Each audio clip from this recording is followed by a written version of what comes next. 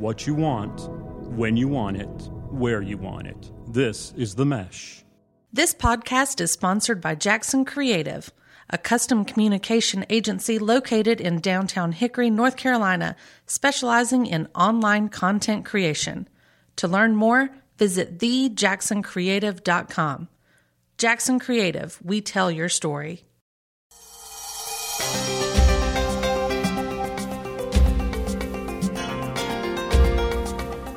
Welcome to the Caregiver Community. This is a place where we talk about the joys and the challenges of caring for our aging parents as well as caring for ourselves. I'm Frances Hall, founder and executive director of ACAP Community, the community of adult children of aging parents. There are an estimated 10 million adult children in the United States and many more millions worldwide who are caring for aging parents and concerned about their own life as they age. In this segment, you will hear Dr. Amy Lorick from Pennsylvania State University's Center for Healthy Aging and Jill Curtis of the Greater Pennsylvania chapter of the Alzheimer's Association. They will be talking about 3 conversations that are typical and often needed, but can be difficult to have with aging parents.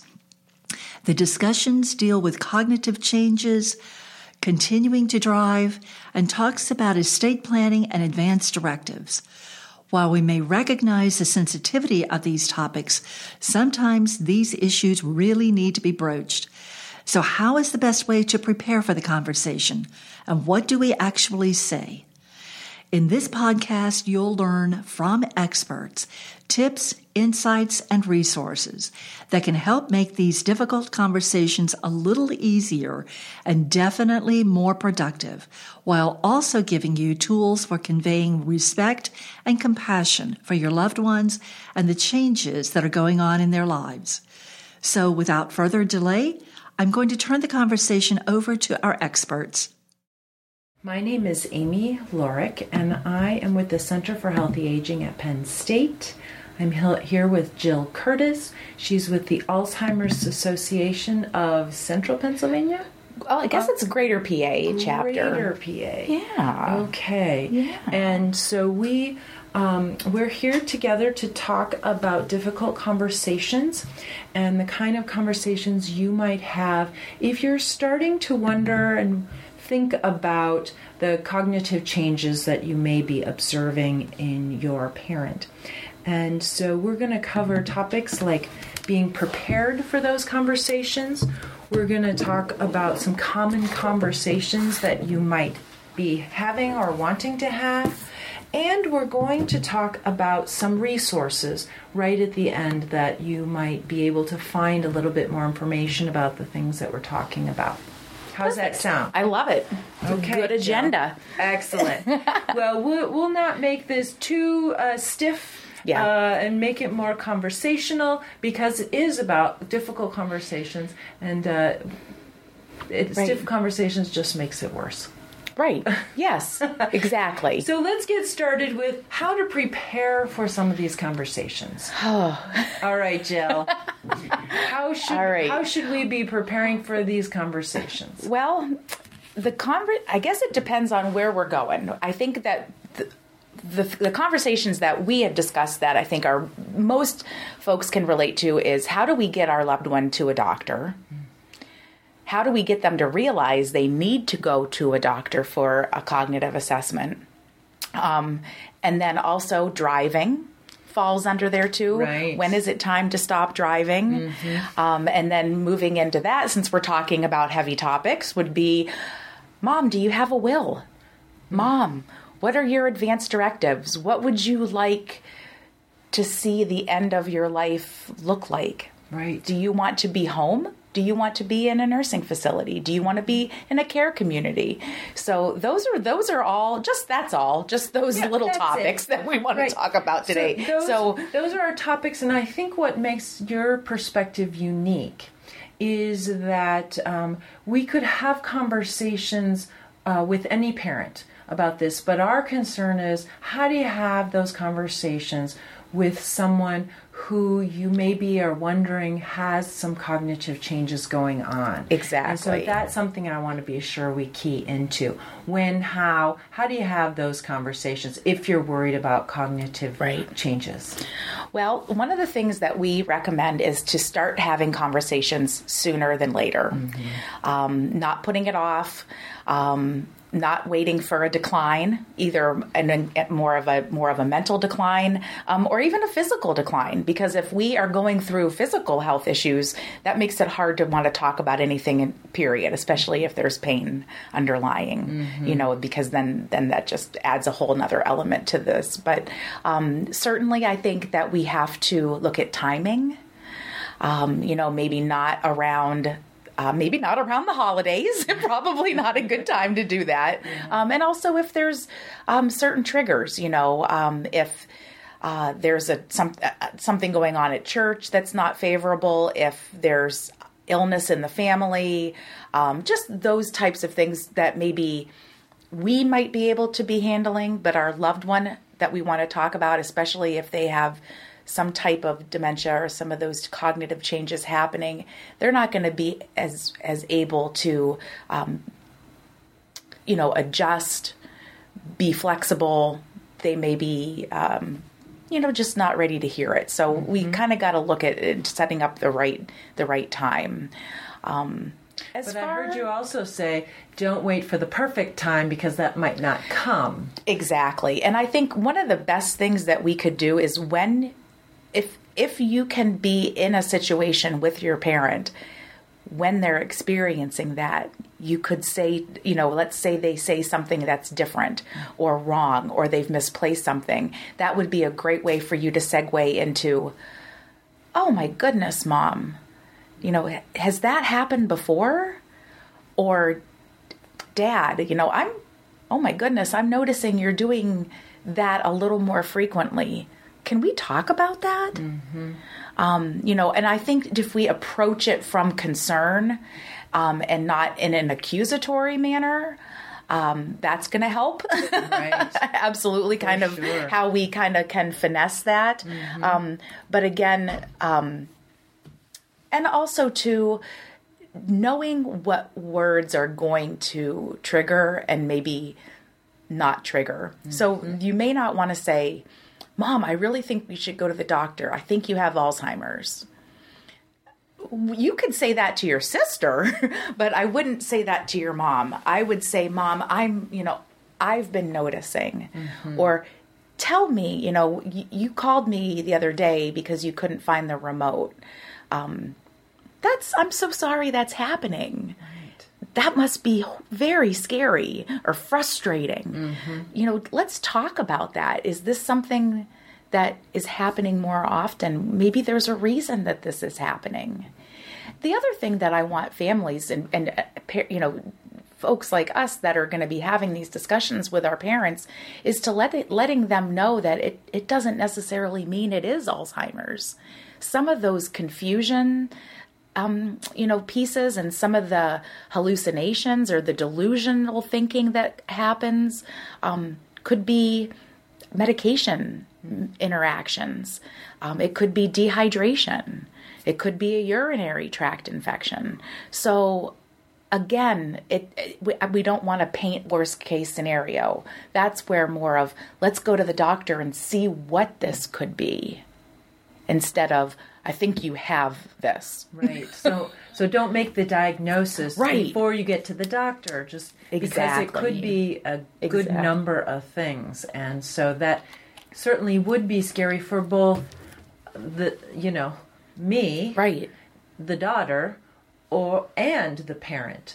So it's important to sort of not tackle those big things, just tackle the conversation. Exactly. And I think, too, we need to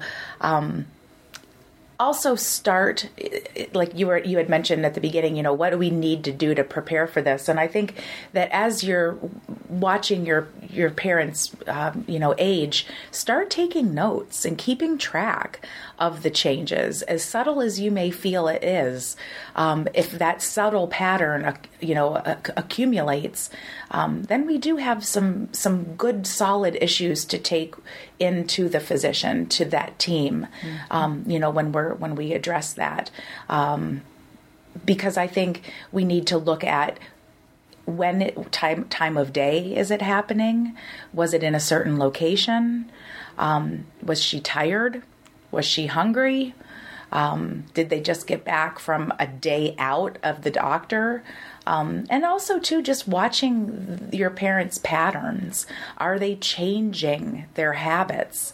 Are they not going to senior center? Are they not going to church anymore? Because another thing that we have to watch for is depression in our aging parents. Mm-hmm. They're going through so many changes. And a lot of, unfortunately, what happens in our life is loss. And so just being able to manage that, and whether the loss be of a child moving across the country because of a job, not seeing their grandkids as much, the physical losses that come, and then also if they have to change their living environment, maybe even just downsizing, losing their friends because of illness. Mm-hmm. And pets, too. Pets, yes. Pets make a change as well. So really watching for depression and keeping a journal of all these changes that you're noticing is going to be really helpful when you finally do get in front of that professional. True. All right. So being prepared, we have now developed a list. That's right. Got sooner is better than later. Work on a plan. Yes. Take some notes. Absolutely. I would practice. Do what we're doing. Grab your coworker or grab your sibling and say, this is what I'd like to try to say. How does it sound? That's good, because then you might get some good feedback about your tone of voice. Yeah. You might get good feedback about the vocabulary that you're using. The other thing, too, is to think outside the box. It may not have to be a face-to-face if that's a little too intense. And maybe a lot of families, I know that my dad and we do better driving in a car together. We like to travel. So just having that proximity is good. Mm-hmm. And that kind of the controlled environment is good. Right. But I don't have to look him in the eye. Right. And that's okay. You may need that. So you may want to have this discussion while you're driving. Mm-hmm. You're driving. Takes the pressure off. Yeah. Yeah, when you don't have to make the eye contact, but you can't escape. Right. Because you're in the car together. You're really a captive audience. Exactly. Yep. Great. And so practice. I like that idea of practicing, not necessarily rehearsing, but practicing what you want to say and how you want to say it. Right, exactly. And again, that kind of can be anything from going to the doctor. That would be more of the concern. From the driving angle, I think that we would, boy, Dad, how'd you get, there's a dent on the car. I hadn't noticed that before. What happened? And just by saying, what happened, doesn't say you're causing blame on him. It could be somebody truly legitimately did back into him in Walmart. But by not saying, what did you do? Say what happened. Oh my goodness, how did this happen? Is a lot less threatening than what did you back into? Right. Yeah. So. And then be ready for whatever the answer is. Exactly. Yes. So. It also sounds like it's important to be relaxed and not too hardcore when you're having these conversations. And sometimes it's just you may have to just start it, see how the reaction's going to be. If it's okay, keep pushing a little bit, moving through. If you're met with resistance, especially too, we were talking, we're focusing on folks that are having cognitive impairment. Right. So if your parents say, I don't remember that, or that did not happen, and you know that it did happen, then you know you are going to have to come back, and we're going to have to try a different approach, because unfortunately they're not remembering this event that's making you nervous, and we're going to have to revisit this. Right. And sometimes if you can just say, when you're ready, I'd like to talk to you about this issue, and that helps them prepare too. And they may not remember it, and that's okay. But at least you've given a little bit of advance notice so that you can bring it up again. So that resistance, not everyone wants to talk about the changes that they're feeling and noticing. But some are just waiting to be asked about it. Exactly. And some maybe need a little advance notice in order to be ready. I'm glad you brought that up, because that was one of the focal questions that the Alzheimer's Association posed last year when we were doing our just kind of fact-finding about how is the interaction going behind closed doors with your primary care physician and the person that has some cognitive decline or cognitive concerns. And we found that like 16% of the population is actually getting the support that they need in regard to assessments within the physician office. 16 is not that much. It isn't. Wow. Because what we're finding is that the doctors are waiting for the patient to bring up, I'm having changes in my cognition. But the patient, we're waiting for the doctor to say, are you having changes in your cognition? And what's happening is nobody's talking about it. Each person is waiting for the other to bring it up, and then we have this elephant in the room. Right. So that is one of the things that the association is really, and this is where children of aging parents can really advocate, is say, we need some type of a baseline cognitive screening done. And it needs to be in mom's chart, at least by the time she's age 60. And it needs to be done every 6 months so that we have a baseline, so that we know what we're dealing with if we do come back and see changes. So that's one thing that you as a parent, as a child can do for your parents, is say, Mom, when you go, have they done a cognitive screen? It's a good idea just to have a baseline. Right. And really ask for them to do that. So if I'm living at a distance from my parents and I'm not going to the doctor, how could I make that happen? I would, a couple different ways. There is no reason that you cannot call that practice. You are not asking for any information. You're giving information. And I find that even the strictest gatekeepers will at least agree if you are compassionate and kind and say, I'm Amy, I'm calling from Pennsylvania. I'm noticing some changes with my mom. If you've already had that conversation with your mom, and she could, you could even say, Mom and I have been talking. She would like to have some screenings done around cognition. Could you please include that in her visit this week? Again, you're not asking for information, right? But I call, and I've had tons of luck with families that just say, could you please put a note on my mom's chart so that the nurse and the doctor can see that we're having concerns and we would like some screenings done. That reduces that concern about HIPAA regulations, and so if it's coming from as a request. Right. As opposed to a request for information. Exactly. That's a good way to approach that. Yep. And again, and if not, then you may want to see if there's someone that could accompany your loved one, to the appointment, someone that they trust. Sometimes that's kind of hard. Just again, right. We don't know, who their peers are, and they may be in worse cognitive shape than your parents are. So, who knows? But but I would just recommend the call.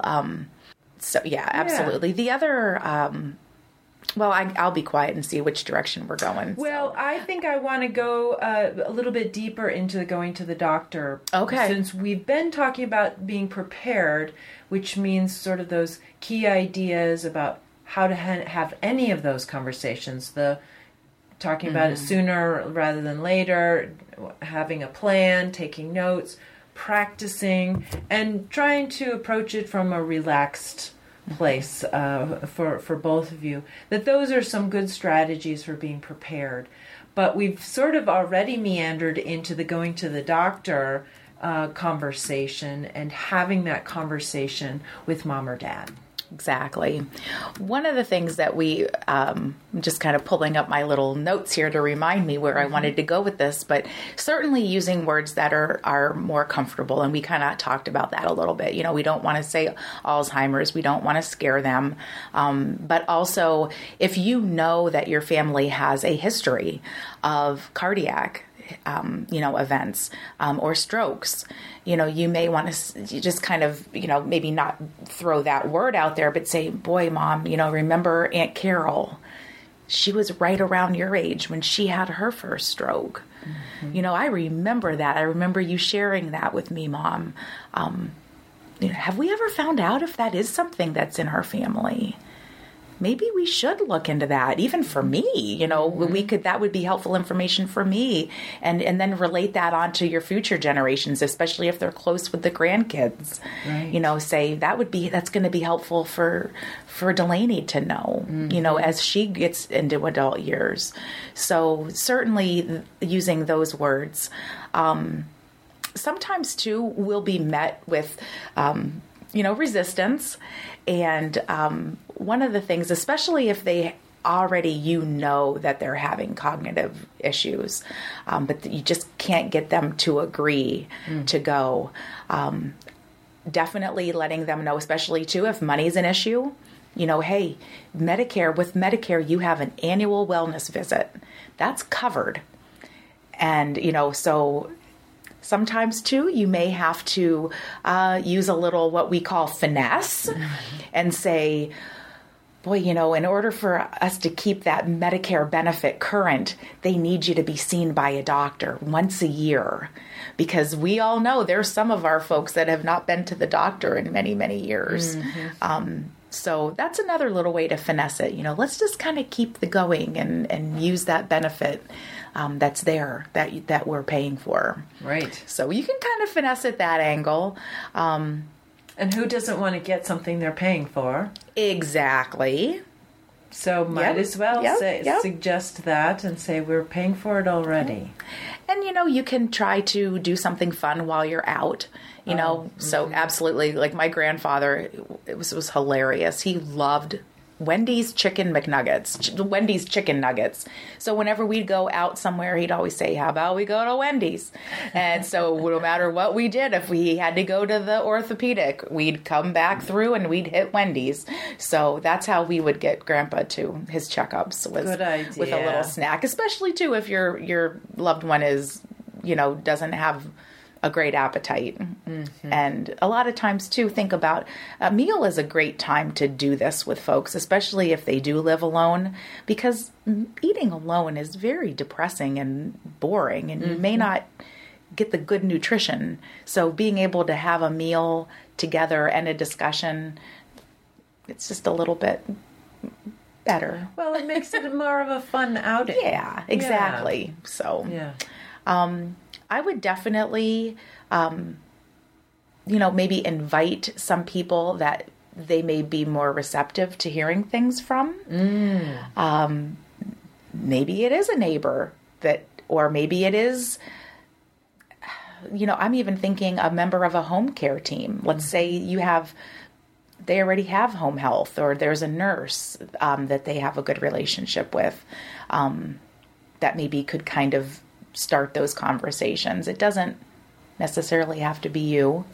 Lost my train of thought. That's all right. Ding. Yeah. So I like that idea of leveraging the network to help support our parents and to support messages if that's not happening. A visit to the doctor maybe they won't hear it from me, the child, but they might hear it from someone else. Right. And I think as long as they see that as a help rather than a ganging up on, that's an important thing to sort of be strategic about and careful about. Right.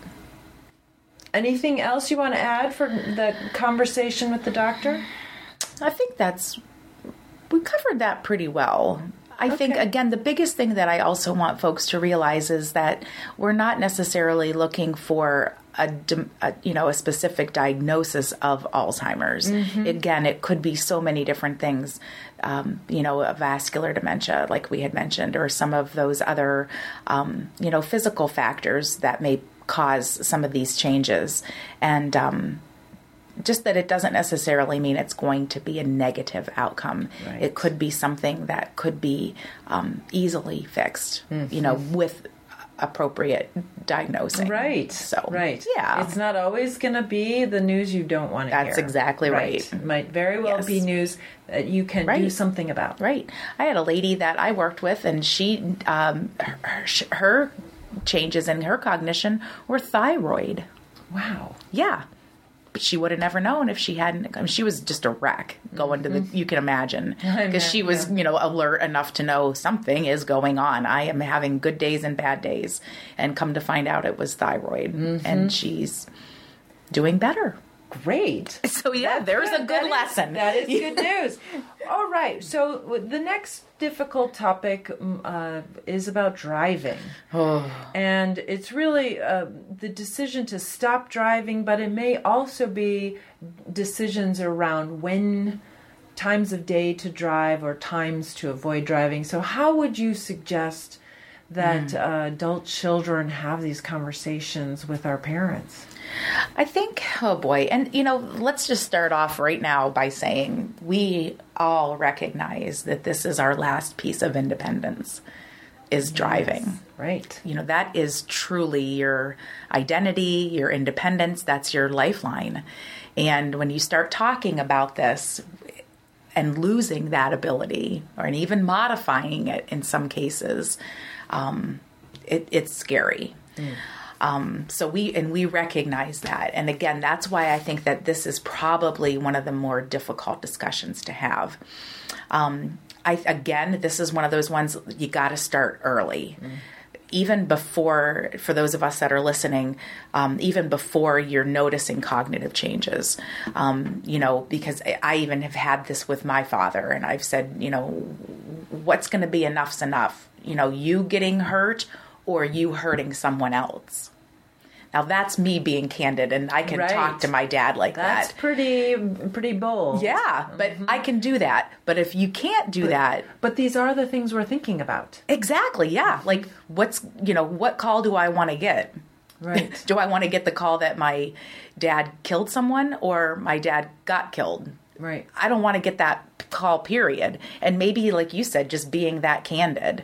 What are we going to do? We're noticing this. And again, you can start off by being subtle, just kind of by doing your fact finding when you see the fenders, the accidents. The other thing too is being lost over periods of time. If Dad drove to church, where is he? He should have been home an hour ago. And that's one of those symptoms that we all know is all of a sudden he doesn't know how to get home from church. So he's just sitting there waiting for his thoughts to come back. Or he ends up in a different Walmart, than on the other side of town. Those are all very real scenarios that we have to, when we see this happening, it's like, okay, now we really have to talk. Right. I like your suggestion to have these conversations very early on so that they're not as shocking or as difficult as they are when you're sort of in the middle of it. And you can say, Mom, when I start noticing unexplained dents and bumps in the car, do you want me to bring this up to you?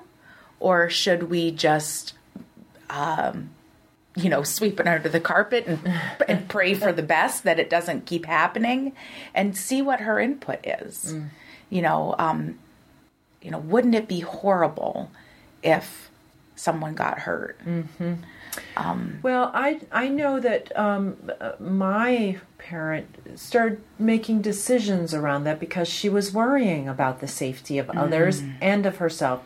And so she said, you know what, I'm just not going to drive on days when. It's a good compromise. I'm not going to go on these roads because I'm worried about my reflexes or whatever were her concerns. And so she just started making rules for herself about what she was allowed to do and when. I love that. I love that, especially too, because then that gives you an opportunity to say, well, then I can help you on those days, so that it's not a complete loss. I think if you take something away, what can we supplement that with? Right. And that's a great way for you to be involved, and other folks of your care team that are helping watch out for mom to be able to be involved. Because I think it is fearful. Well, if I can't go, how am I going to do this? Right. What are we going to do? The other thing that I really implore, especially if you still have both parents alive and one drives and the other doesn't, and that happens a lot in our rural areas, who's going to do the driving if the person that is the driver has dementia? Right, right. How are we going to, and that can be very scary for that spouse that's in the co-pilot seat. So again, that could, and again, that's a luxury we don't always have sometimes, is having both of our parents, but sometimes it may be received better from that spouse that's riding along saying, I'm having a lot of anxiety. I'm noticing this. Or maybe they do need to be in the car because they are helping and they should only be going when someone can be with them. So just another way. There's always another way to kind of finesse it. One of the big things that I really want to recommend is talking with the physician about this, seeing if they will help the eye doctor when they're going to the eye doctor. That's another avenue to go if we're really getting to that point where we need to look at, there should really be no more driving. And then also too, if you have a stubborn, parent that's not willing to do it, I would look at maybe some driving schools. They have some, I know I'm familiar with a group that's called Transportation Solutions, but there are lots of privately owned agencies that will take your aging parent on a drive, basically, and have them take their test to see. And so they can say, especially if there's been accident after accident and there's no debating it, and darn well that he caused it, and you're not getting anywhere, you can say, okay, Dad, he says, there's nothing wrong with me. I can do this just fine. Well, then let's go take a test. Let's put your to the test. And I think you can find, so at the tail end of this podcast, we'll talk about some resources, but I want to jump in with, there are lots of different sorts of driving schools available out there, and you can find some of them through the AARP website. Absolutely. And through the AAA Motor Club. That's right. Website. Absolutely. But there may also be listings through your Department of Motor Vehicle, DMV. Yep, absolutely. Yep. Just another, and again, we don't want it to ever get to that point, but sometimes it has to. Right. So. Well, and one of the things we haven't covered yet is that there are other ways of getting around. Exactly. Which can be tough if we don't have, a good support system. But church families, volunteer agencies, even some private care facilities, or not care, home agencies, home Right. care agencies will do that. I also am there's a lot of free transportation for veterans as well that folks would qualify for. And even many of those programs are offering transportation for the spouses of a vet. So, again, if your loved one is the one with the disease and you need to go, that still is a possibility. So That's great to know. And so we haven't mentioned the usual public transportation, like True. buses and taxis, and the more modern approach, which is Uber and Lyft and some of the other sort of hail services.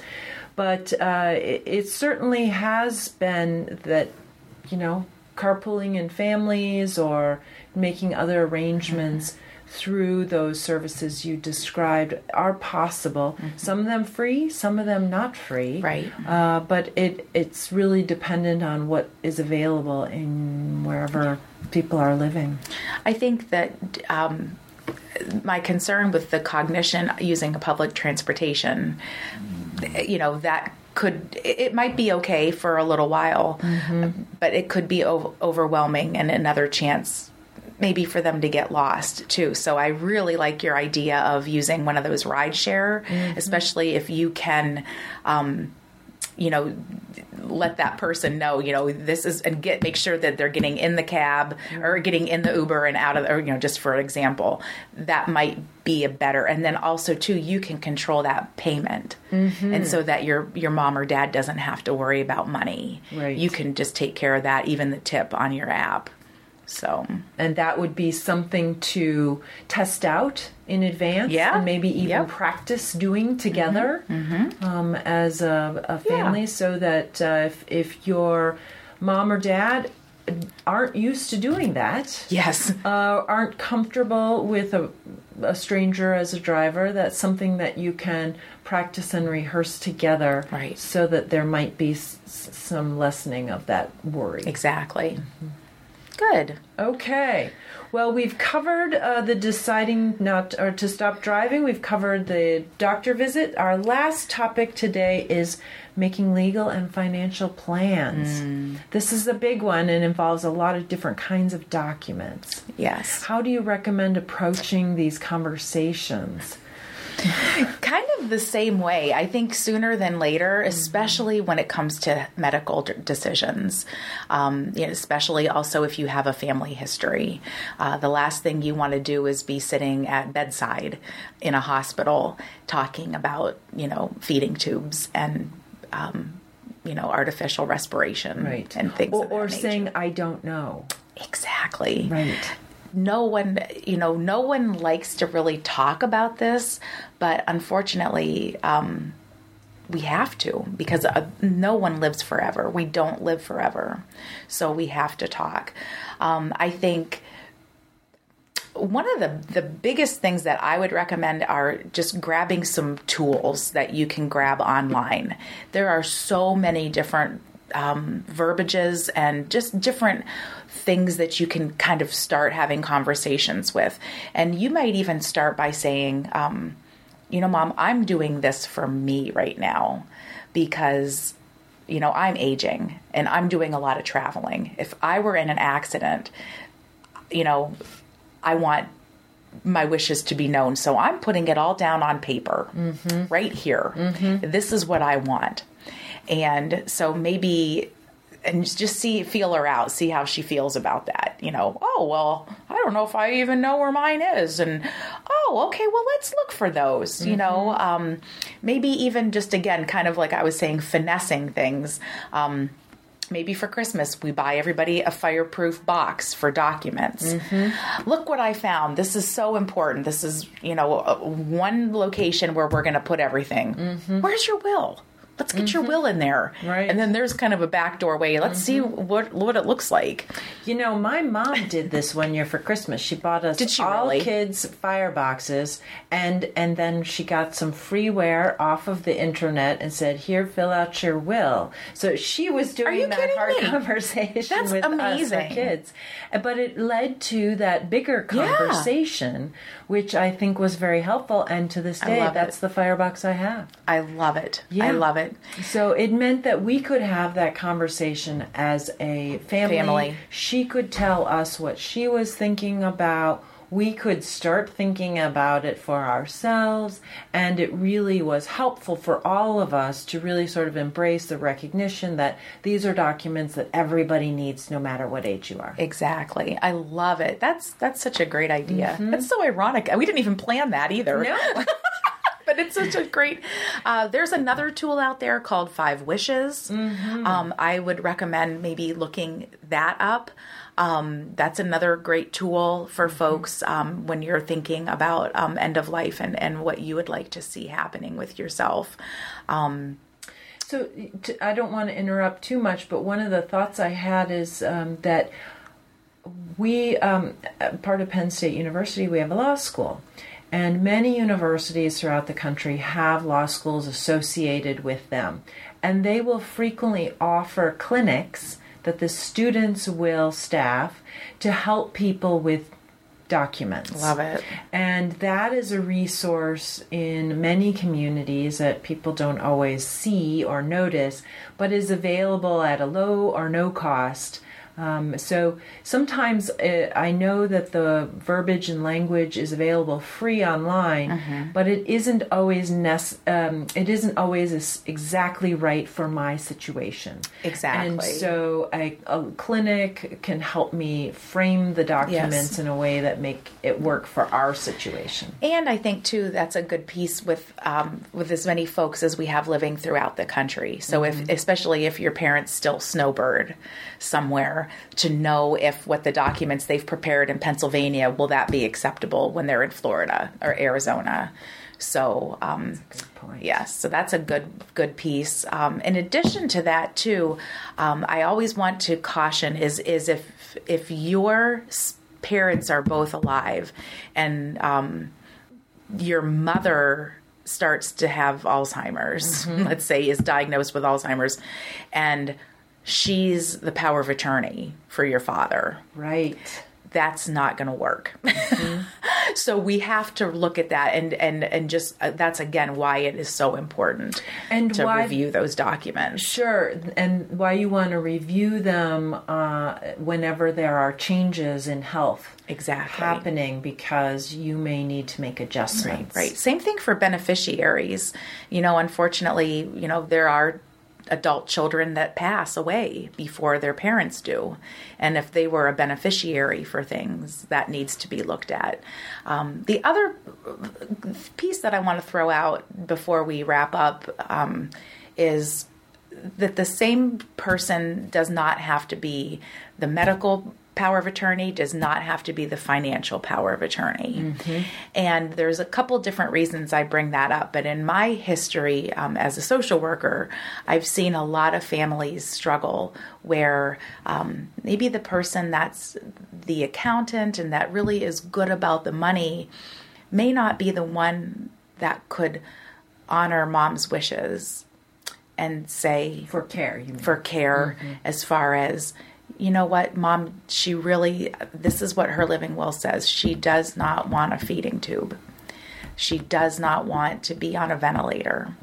And if you have one of those children in your family that just knows they would never be able to, acknowledge that, then that probably should not be the person in charge of the healthcare power of attorney. Right.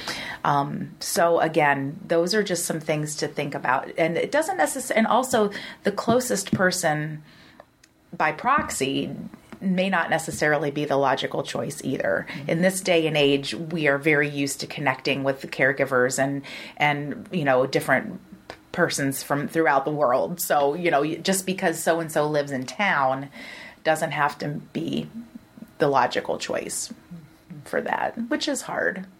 Yeah. That's a hard decision. It is, period. but it allows everyone to be involved if True. that's what you would like to have happen. Right.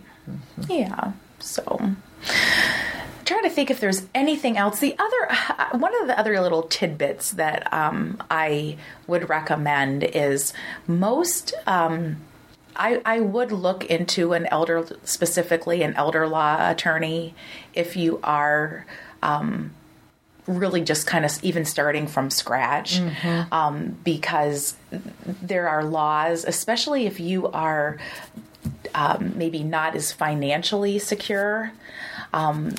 I would still reach out to an elder law attorney for even just a consult, because I think a lot of times people assume that you have to have a lot of money in order to seek their services. But what I'm finding, especially in our rural pockets, is that they're helping families moving through the Medicaid system, which is that state benefit to help folks that are impoverished, that are looking for maybe housing or skilled, longer term options for care, which unfortunately sometimes is the case with Alzheimer's, because folks can live with Alzheimer's for a very long time, and that may not be conducive to a lot of money. If you don't have, so you may live longer than your money lives. And so again, seeking the right attorney is going to be very important for that. Right. And that is something you can sort of screen for by looking online. Yes. And finding out what the resources are in your local community. Right. Look for elder law attorneys that partner with the association. And the Alzheimer's absolutely Association. With the Alzheimer's Association, we have every community we partner with elder law attorneys, estate planning, just because. Again, I think that's on the rise because of the number of seniors that are being taken advantage of. Right. So we really are all kind of a call to arms to make sure that we're not losing our nest eggs as we're aging. So, yeah. So that's great advice. Yeah. Well, let's see if we can summarize the resources that we've described. So I'm going to see if I can recall some of them. Certainly, we talked about when we were talking about the going to the doctor that that there are. Did we list any resources for that?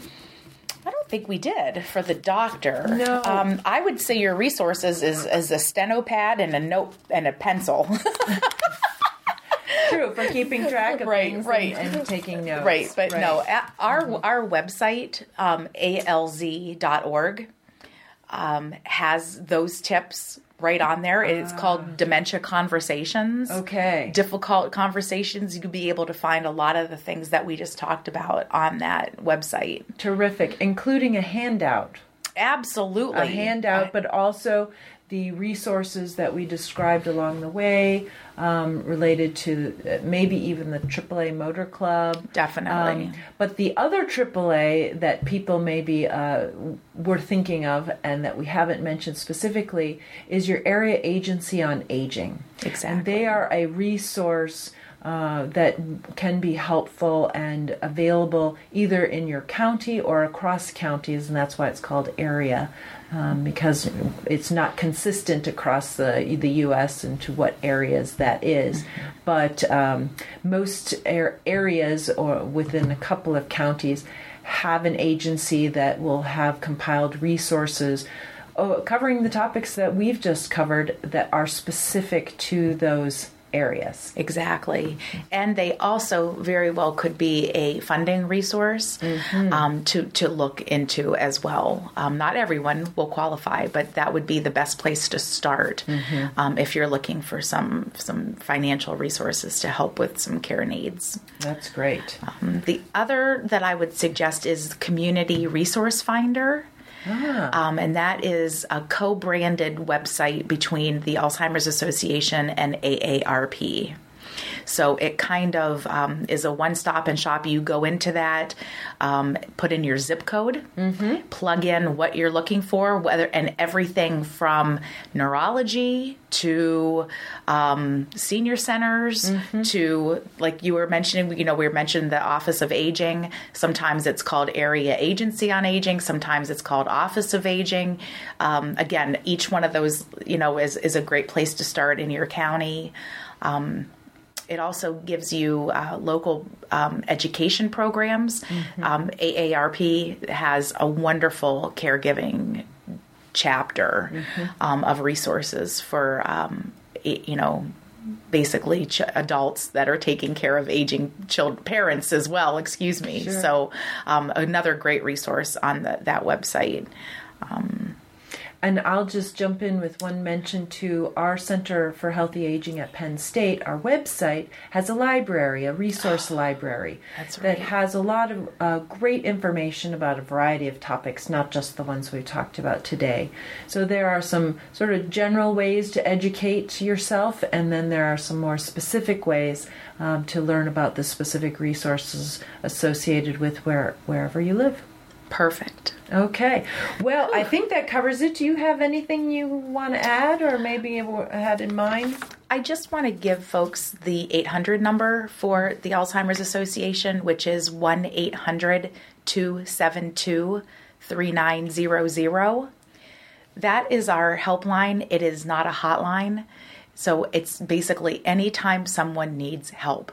And if you forgot what we've talked about today, you can call that number. They answer 24/7. You will get a social worker that will give you some ideas to say, okay, I'm going to take my mom to the doctor. What are some good conversation starters? I've heard about this, but let's talk about it. And they can do that.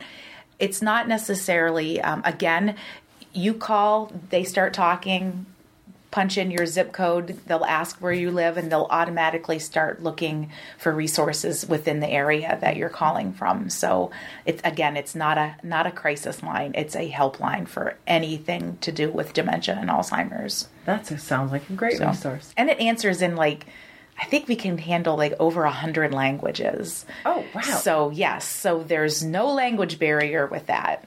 Fantastic. Yeah. All right. Well, thank you, Jill. It's been a pleasure talking to you today. I know it's not a great topic, but we're making it great because we have to. Well, we have to do it. For sure. Talk. And our goal with adult children of aging parents in the ACAP communities is to help. And so we appreciate the help that you've offered today. Thank you. Thank you. We are grateful for Amy Lorix and Jill Curtis's willingness to share their understandings, insights, and tips with us. And we are appreciative to you, our listeners, for joining us. We hope you've gained new insights and learned additional strategies so you may feel more comfortable with these conversations and so you may be a more effective caregiver and advocate for your parent and other aging loved ones. This program is part of the MESH network of online shows and podcasts. You may learn more about the MESH and other programs offered for free at www.themesh.tv. On that site, you may also send us a question about this podcast or suggestions for future podcast topics using the Contact Us button. We also encourage you to find us on Apple iTunes, where you may listen to other ACAP community podcasts and even subscribe to this show so you may receive future ACAP podcasts automatically. You may also listen to the podcasts on our ACAP website, which is www.acapcommunity.org. That's www.acapcommunity.org, where you may learn more about ACAP, our local chapters, and our educational programs. Thank you for listening.